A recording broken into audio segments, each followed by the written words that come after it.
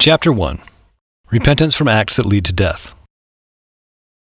Repentance is the means by which a person changes his or her nature from a sinful nature to one habitually dominated by the Spirit, implying also a changed mindset.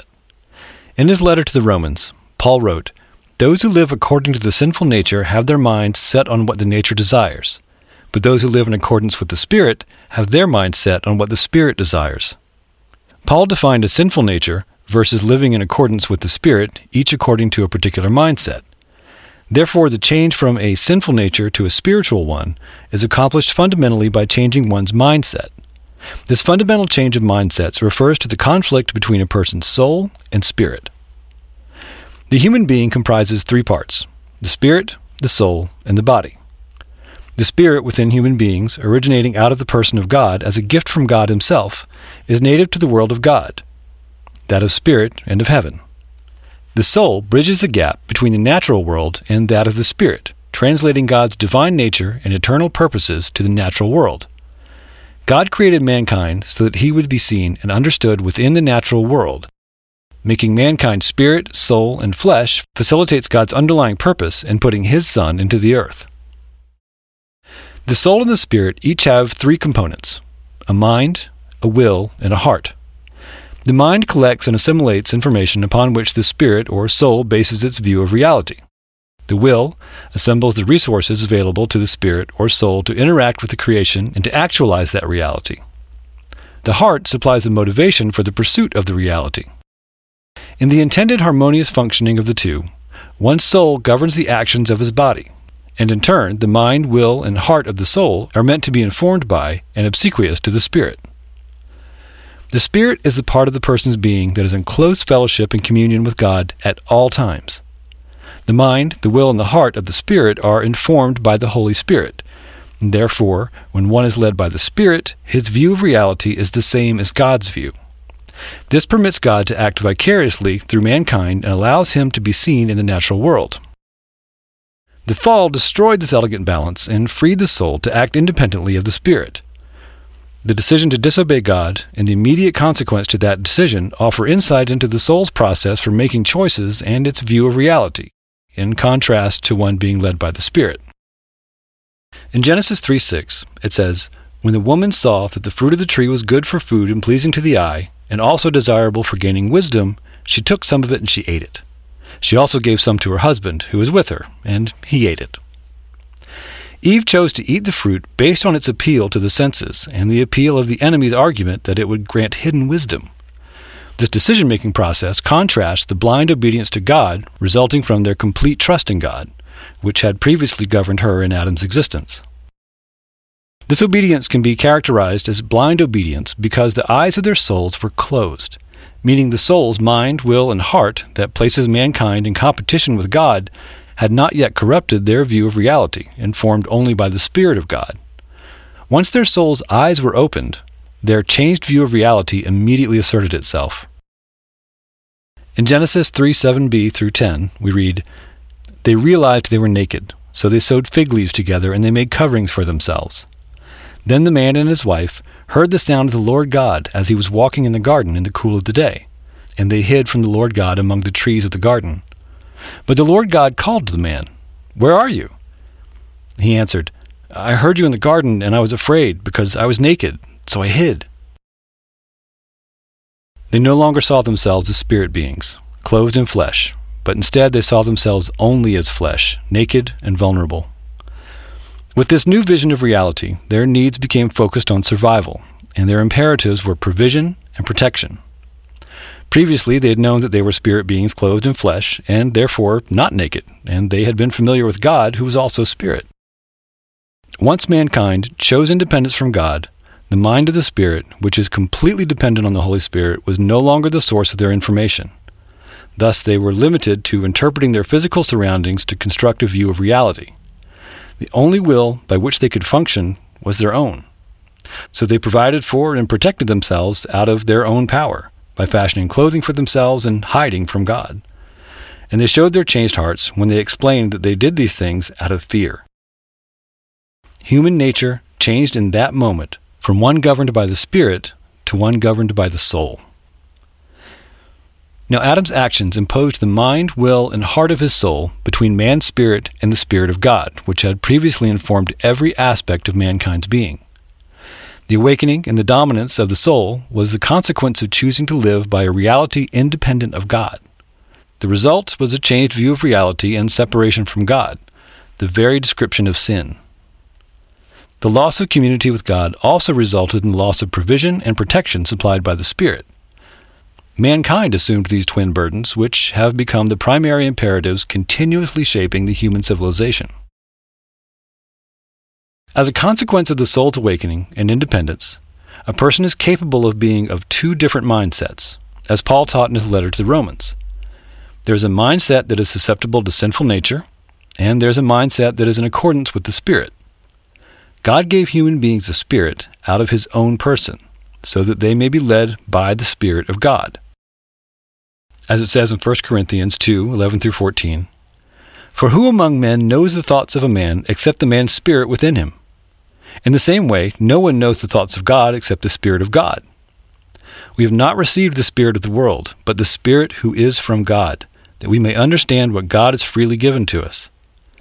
This is what we speak, not in the words taught to us by human wisdom, but in words taught by the Spirit, expressing spiritual truths in spiritual words. The man without the Spirit does not accept the things that come from the Spirit of God, for they are foolishness to him, and he cannot understand them, because they are spiritually discerned." Only one who is led by the Spirit can know the mind of God. One who is not so led simply can't. That person must have a different source of information, one that is confounded by spiritual things. This wisdom descendeth not from above, but is earthly, sensual, and devilish. The mind of the Spirit is spiritually discerned, but the mind of the soul receives its information from three sources: the world, the flesh, and the devil. As an example of the wisdom that is not spiritually discerned, Eve saw that the fruit of the tree was pleasing to the eye, sensual. She had the desire to possess the wisdom that it promised, earthly or worldly, and the information regarding the possibility of hidden wisdom was supplied from the devil, whose motivation was to seduce man from reliance upon the wisdom of God. That's devilish.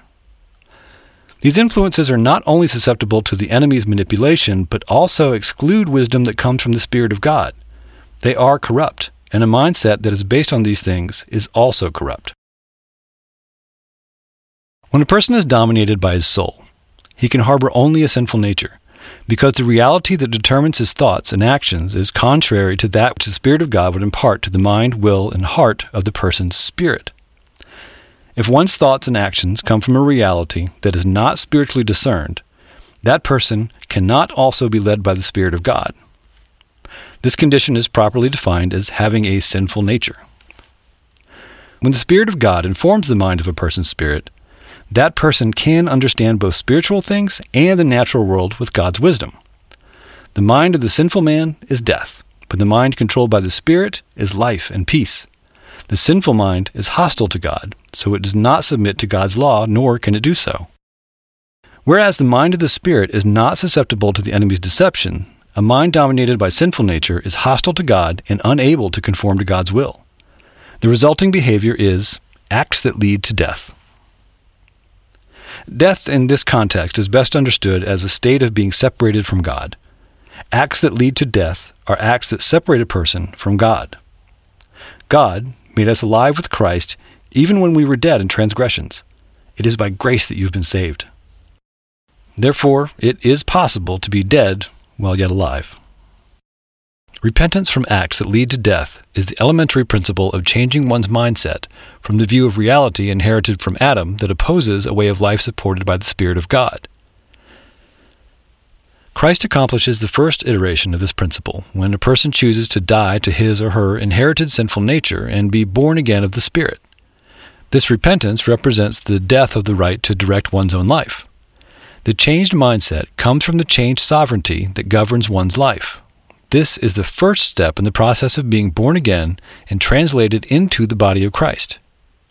Now, note that this process also involves two of the baptisms, which are discussed further in Chapter 3 of this study series.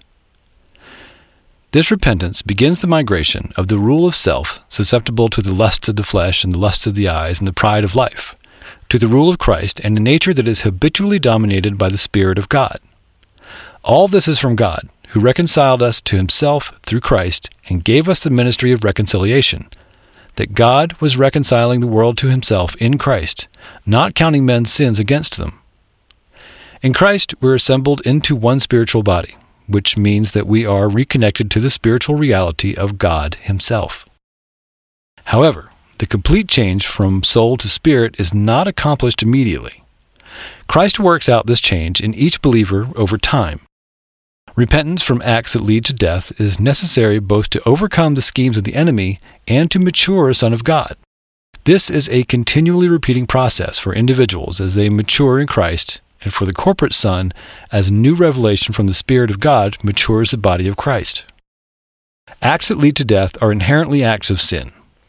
Paul taught, "For the wages of sin is death, but the gift of God is eternal life in Christ Jesus our Lord." Such acts are not always overtly opposed to mandates plainly stated in Scripture. Many of the choices that lead to sinful acts are informed by a view of reality influenced by the wisdom of the world, the flesh, and the enemy's schemes. One's vision of reality relates directly to that person's identity as a son of God. Restoring the identity of a son. When mankind began to see itself as flesh and a different being from God, who is spirit, it lost the identity as sons of God. God is the Father of our spirits, and it is in our nature as spirits that we are sons of God. When Adam hid from God, he rejected completely an identity associated with God. His mindset was shifted from being a son and an heir of God to being merely a created being. He lost the identity of a son that was conferred upon him by his unique association with God.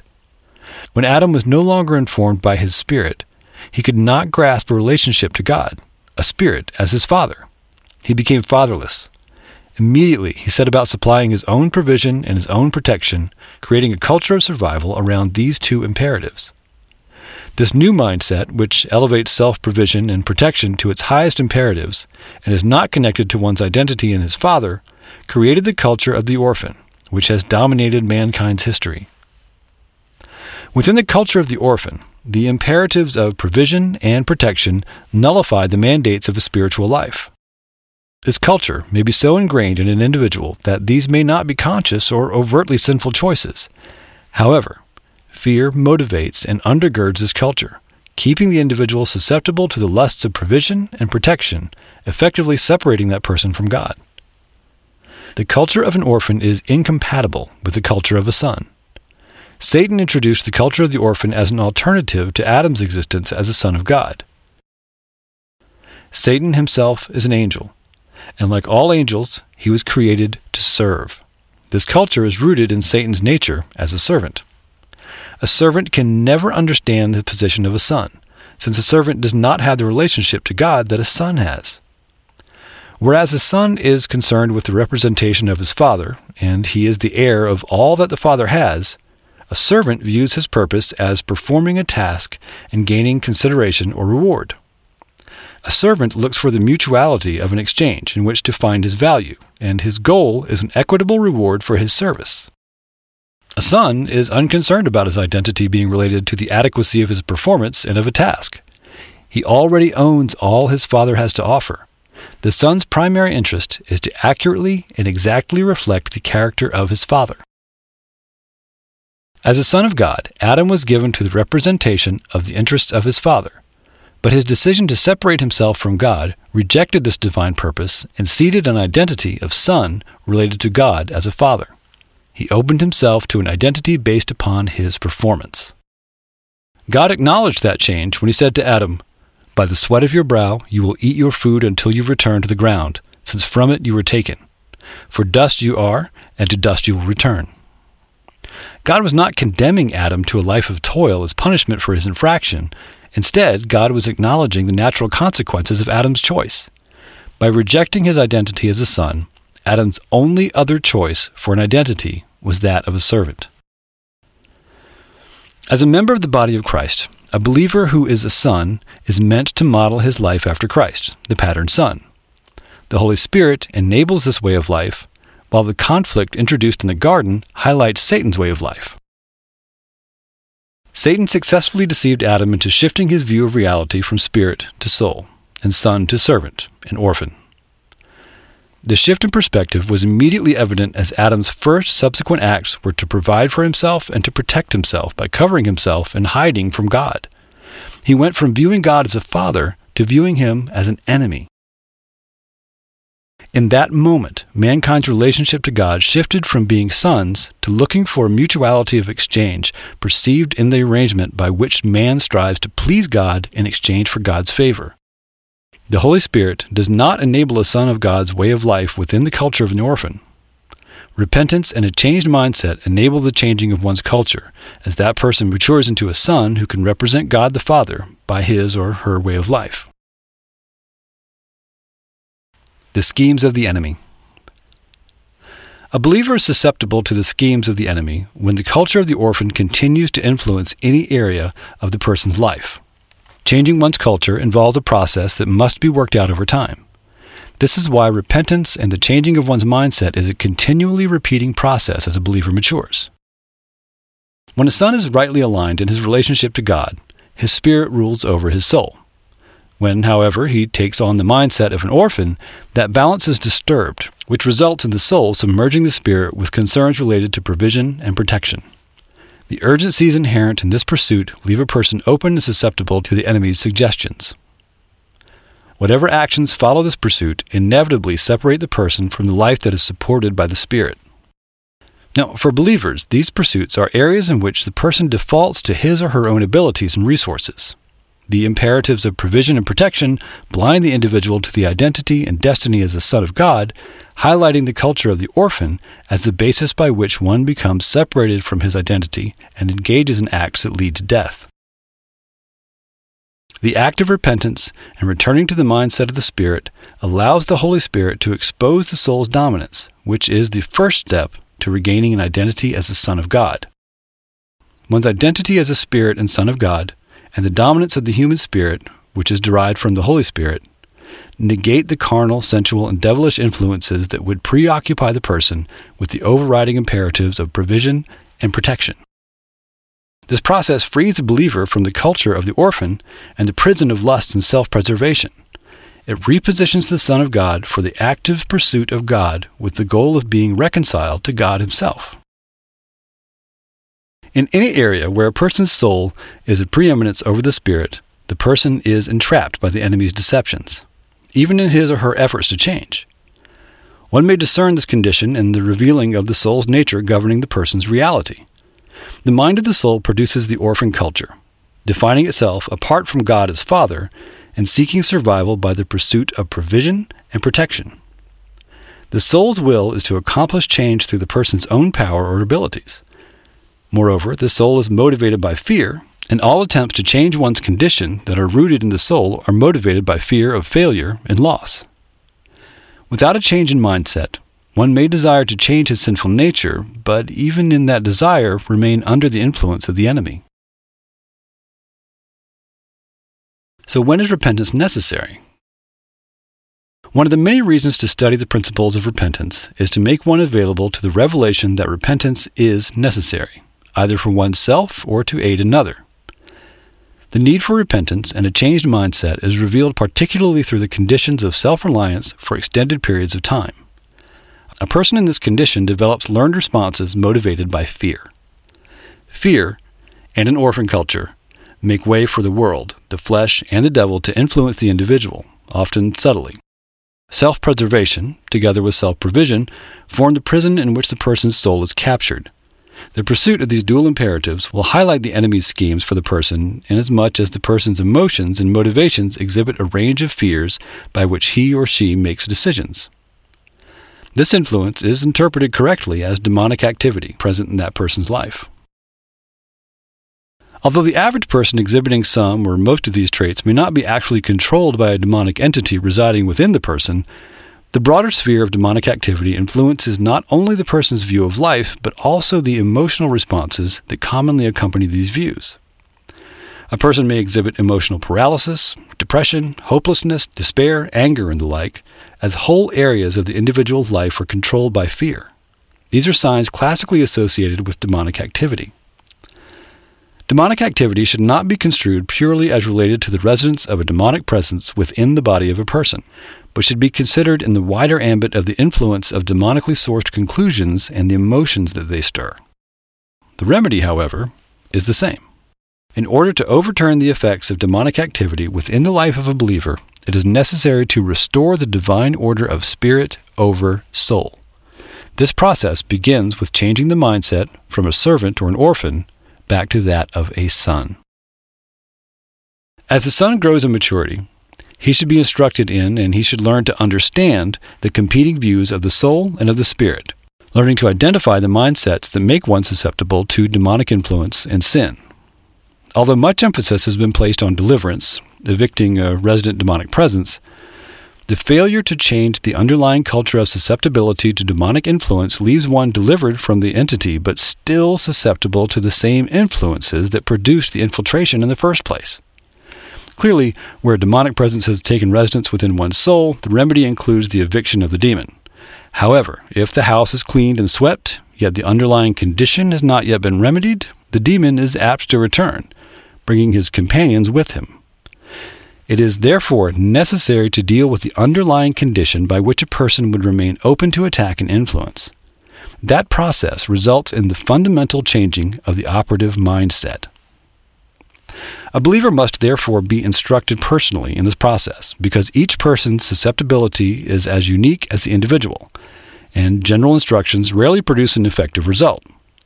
Every believer should have been introduced to this foundational precept as a means by which they could readjust their status regularly to reflect a correct alignment with the heavens and to keep from falling into the traps of the enemy meant to impede the progress towards maturity. That is the normal growth path of a believer and should be practiced routinely throughout one's life. Repentance is inseparable from the practices associated with maturity. The enemy is unrelenting in his search for opportunity to hobble the believer, and as a son of God, each believer must be vigilant and unrelenting in rejecting these advances. The enemy will craft new and unique approaches, but he is limited by his nature as a servant. Moreover, his schemes are always based upon these familiar methodologies. The role of spiritual fathers. A necessary and indispensable aid to this process is having somebody in the role of a spiritual father who keeps constant watch over one's soul and who helps identify the drift from the path of a son to that of an orphan. A spiritual father can discern and arrest the mindset before it takes root and before the spiritual son recognizes the drift from his or her own path. And a spiritual father is one who carries the grace and influence necessary to delve into the deep roots of fatherlessness and the orphan culture that make one open to the enemy's machinations. A spiritual father is one whose competence to do this is well advanced. John described a spiritual father as one who knows God the Father. Such a father is able to help younger sons of God to mature and to overcome the schemes and deceptions of the enemy. John wrote, "I write to you, fathers, because you have known him who is from the beginning. I write to you, young men, because you are strong, and the word of God lives in you, and you have overcome the evil one." This is a foundation of the order in the house of God for the maturing of his sons. Learning the stage of repentance from acts that lead to death is fundamental to one maturing in Christ. And repentance from acts that lead to death is necessary for avoiding or engaging in overcoming the enemy's efforts to separate a son of God from God the Father after the son has been reconciled to God. The change in one's identity, becoming a son of God, with a renewed mindset is evident by the life that the person lives. A son of God does not live as a slave or an orphan. If somebody claims to be a son, yet lives as a slave, such a person has not embraced the next elementary doctrine, faith toward God. Where repentance from acts that lead to death begin and allow these changes, faith toward God provides the evidence of actual change while allowing the Spirit to work through the believer to effect change in his or her circumstances.